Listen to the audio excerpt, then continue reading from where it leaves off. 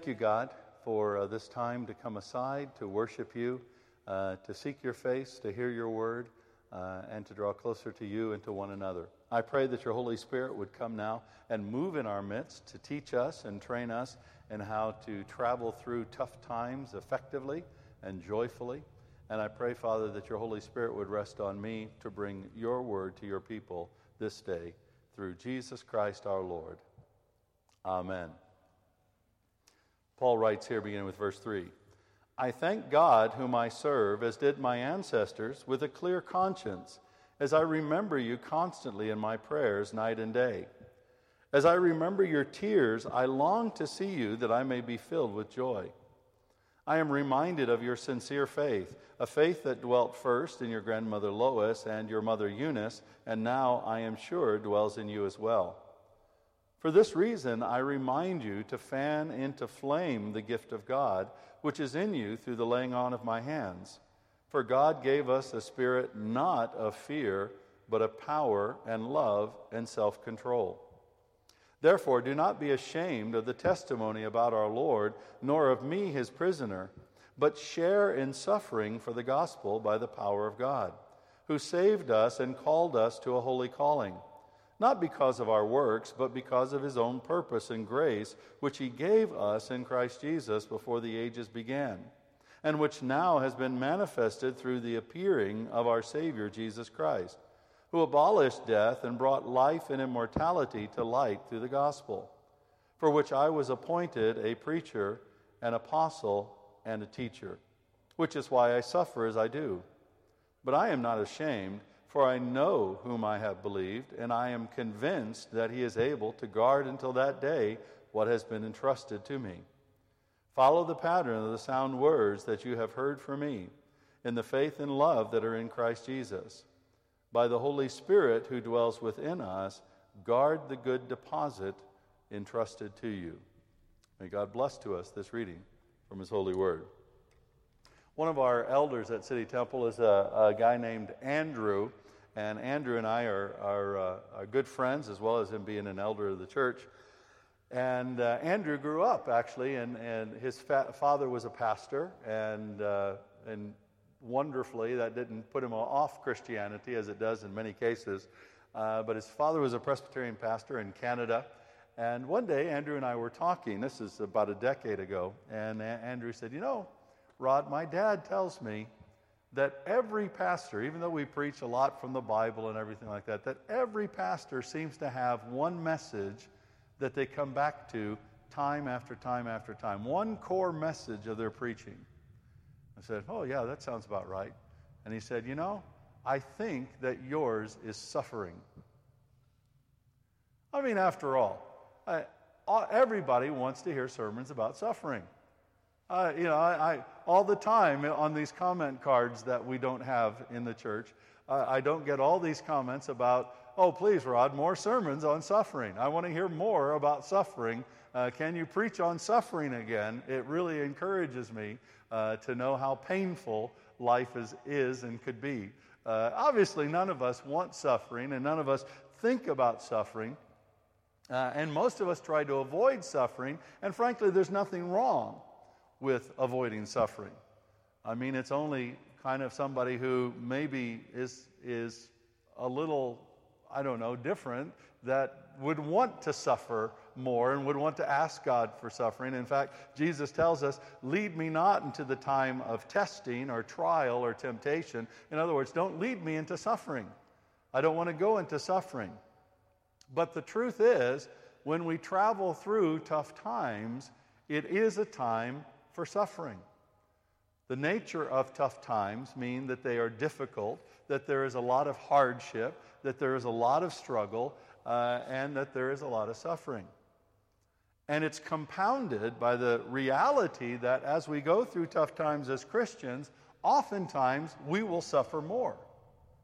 Because not only do we engage in the suffering, or we deal with the suffering that everybody else is going through, but also we deal with the suffering that we have to do for Christ. Because being a Christian is not easy. Being a Christian is not a walk in the park, as we say. It has challenges, it has struggles, and there is suffering that is engaged with it. So we need to know, if we're traveling through tough times, what needs to happen regarding suffering. What do we need to do? And clearly the message here is that we need to embrace suffering. We need to embrace suffering. Paul here in this passage, that's essentially what he's telling Timothy. See, Paul at the time he was writing this, he was in prison in Rome, probably under house arrest. That is not, when somebody goes to jail, most people think that they've done something wrong. Just like when somebody gets crucified, almost everybody assumes that they must have done something to deserve being crucified, even if, like Jesus, they hadn't. And so there were a lot of Christians, even in that day, that were a little bit put off by the fact that Paul, the super apostle, was suffering, that he was in jail, he was in prison. Even then, there were many Christians that expected that the Christian life would become easier after we received Jesus, not more difficult after we received Jesus. And so even then, there were people who were offended by the idea that as Christians, we might go through difficult times, that we might go through suffering, that we might experience challenges and hardships. And they didn't like it. And many of them took issue with Paul. And that's one of the reasons why Paul is encouraging his spiritual son Timothy, so that, he would not become one of those people, and also so that Timothy would expect what's happening. And as you go through this text, you see repeatedly where Paul actually brings up the two things that we've said for this entire series that are actual prerequisites for traveling through tough times effectively. We cannot travel through tough times unless we keep our focus on Jesus and we're filled with the Spirit. We need to focus on Jesus and be filled with the Spirit. And repeatedly in this text, and I won't mention all of the different references there, you can read it again for yourself. Repeatedly in this text, Paul talks about focus on Jesus and be filled with the Spirit. Focus on Jesus, be filled with the Spirit. And Jesus and the Holy Spirit, they come up time and time and time again. That's absolutely essential, and Paul is really pressing that home with regard to Timothy. And then he raises this whole issue of suffering, and he tells Timothy this. He says, share in suffering. That's actually one word in the Greek, which means share in suffering, or suffer together. In other words, we're going to suffer. We can suffer together. We need to share in suffering, or what we have said here is embrace suffering. The reality is that Satan cannot defeat a Christian who is willing to embrace suffering. The reality is that the world cannot overcome a Christian who is willing to embrace suffering. The reality is that the devil, that our flesh cannot have the upper hand in our lives if we are willing to embrace suffering, if we are willing to share in suffering. And so we have to begin to set our minds, even in times, and especially in times where maybe we're not suffering extraordinarily, to be willing to embrace suffering, to share in suffering when it comes. If we put our minds to it, then that is half the battle with regard to suffering. I love what Roger Bannister, the first man to crack the 4-minute mile, said. He said, the one who can keep going once the effort gets painful is the one who will win. And so often what happens for Christians, when it gets difficult, when there is suffering, when there are trials, when there's turmoil, we want to quit.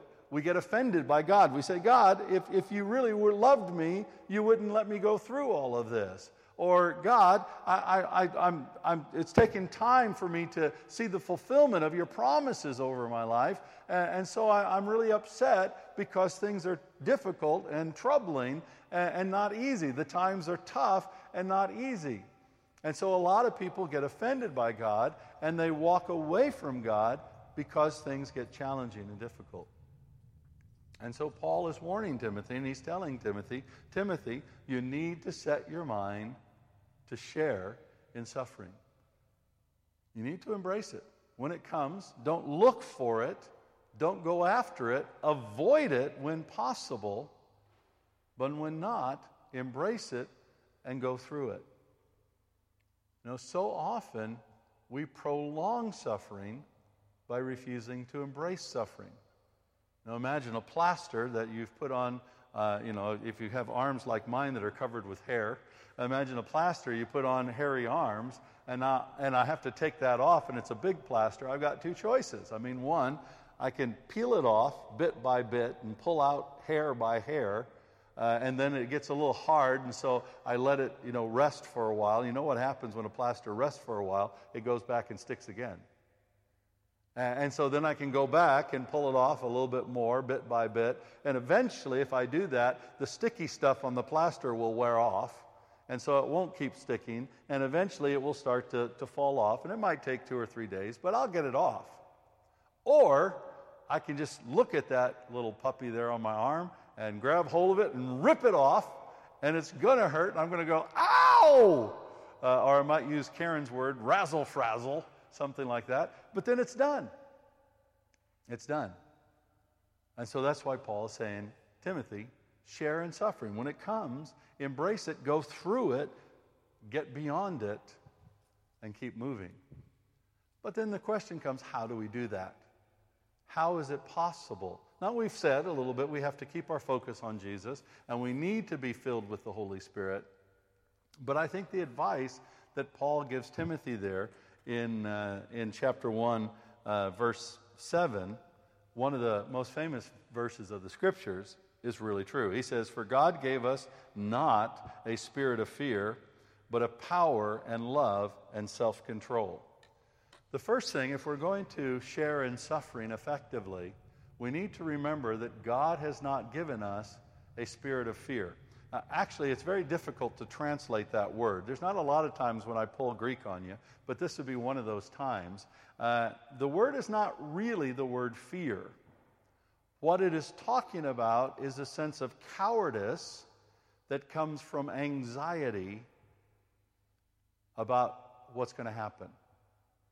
In other words, if we think that, if I go to the dentist, maybe the dentist is going to find some cavities, maybe the dentist is going to have to pull out some of my teeth, I don't know, so I'm not going to go to the dentist.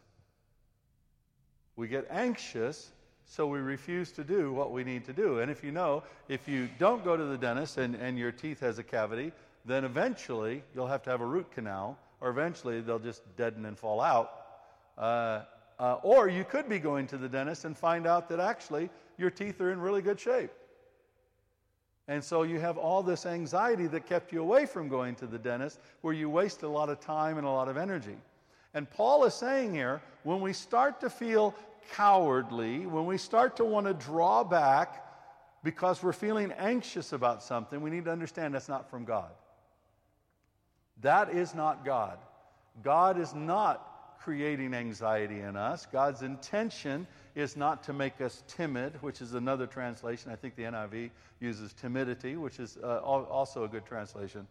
God is not trying to make us timid. God is not trying to create anxiety. He's not trying to create fear. And so when we are experiencing these things, we need to understand they're not from God. These things are not from God. And if we choose to do anything flowing out of a sense of anxiety, especially if it's causing us to draw back from something, we need to beware, because sometimes that can create problems. And sometimes that can prolong suffering needlessly. So that's not from God. So what is from God? Well, God, by His Spirit, has given us power, love, and self-control. So when we're going through suffering, first of all, we need to understand that God has given us power. We have the ability to get through it. Let me tell you, I have been through some really, really difficult seasons of my life, and some of those seasons have lasted years, not months, but years, where it's just one thing after another thing after another thing. And I've been through multiple year seasons in my life of difficulty and suffering and hardship that I've had to endure. And almost every single time, I didn't think I could make it. Almost every time, not almost every single time, I've wanted to quit. Every single time I've wanted to give up. But every single time I've gotten through. Because I had power from God to do so. If we don't quit, if we don't give up, we will get through. And many times what we do, we prolong our suffering because instead of going right through it, we withdraw from it and we have to go back around the journey again to go back through it again. God has given us power. He's also given us love. And love is this key thing that we need driving us through tough times. And this love is a zealous, self-giving commitment to others for their benefit. In other words, love causes us to focus on other people.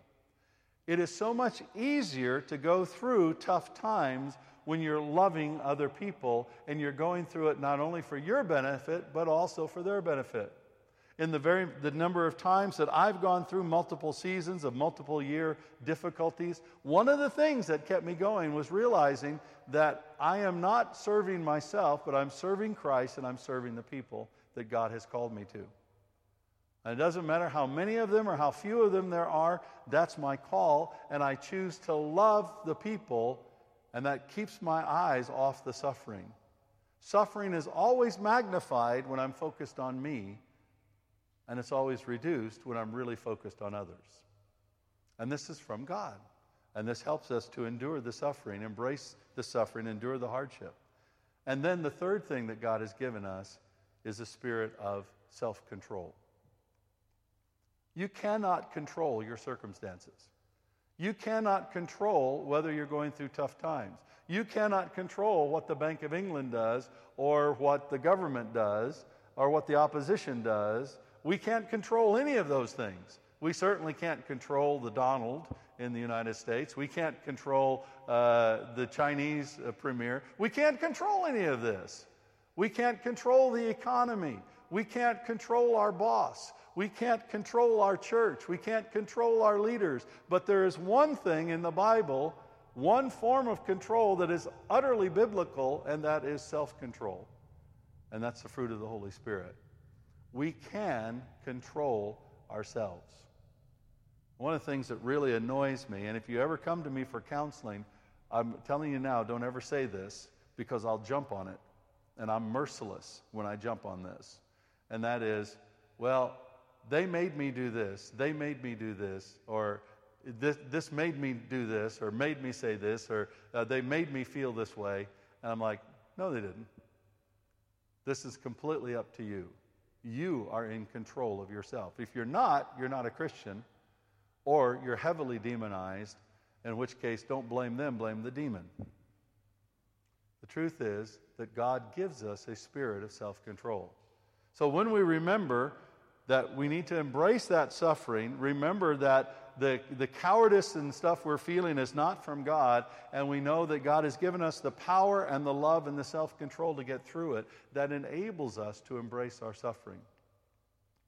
And it reminds us of exactly what Jesus himself did when he willingly embraced the suffering of the cross for us. That is our hope. And Jesus went through the most terrible of suffering to make the way so that we can travel through tough times effectively and in ways that bring glory and honor to him. Father, thank you so much.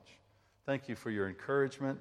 Thank you for your promise that we can embrace the suffering and problems and difficulties, the tough times that come our way, and know that you have already given us power, love, and self-control so that not only can we endure it, but also we can thrive in the midst of it. And we thank you for that, and we praise you, and we honor you. You're such a good God, and we love you in Jesus' name. Amen.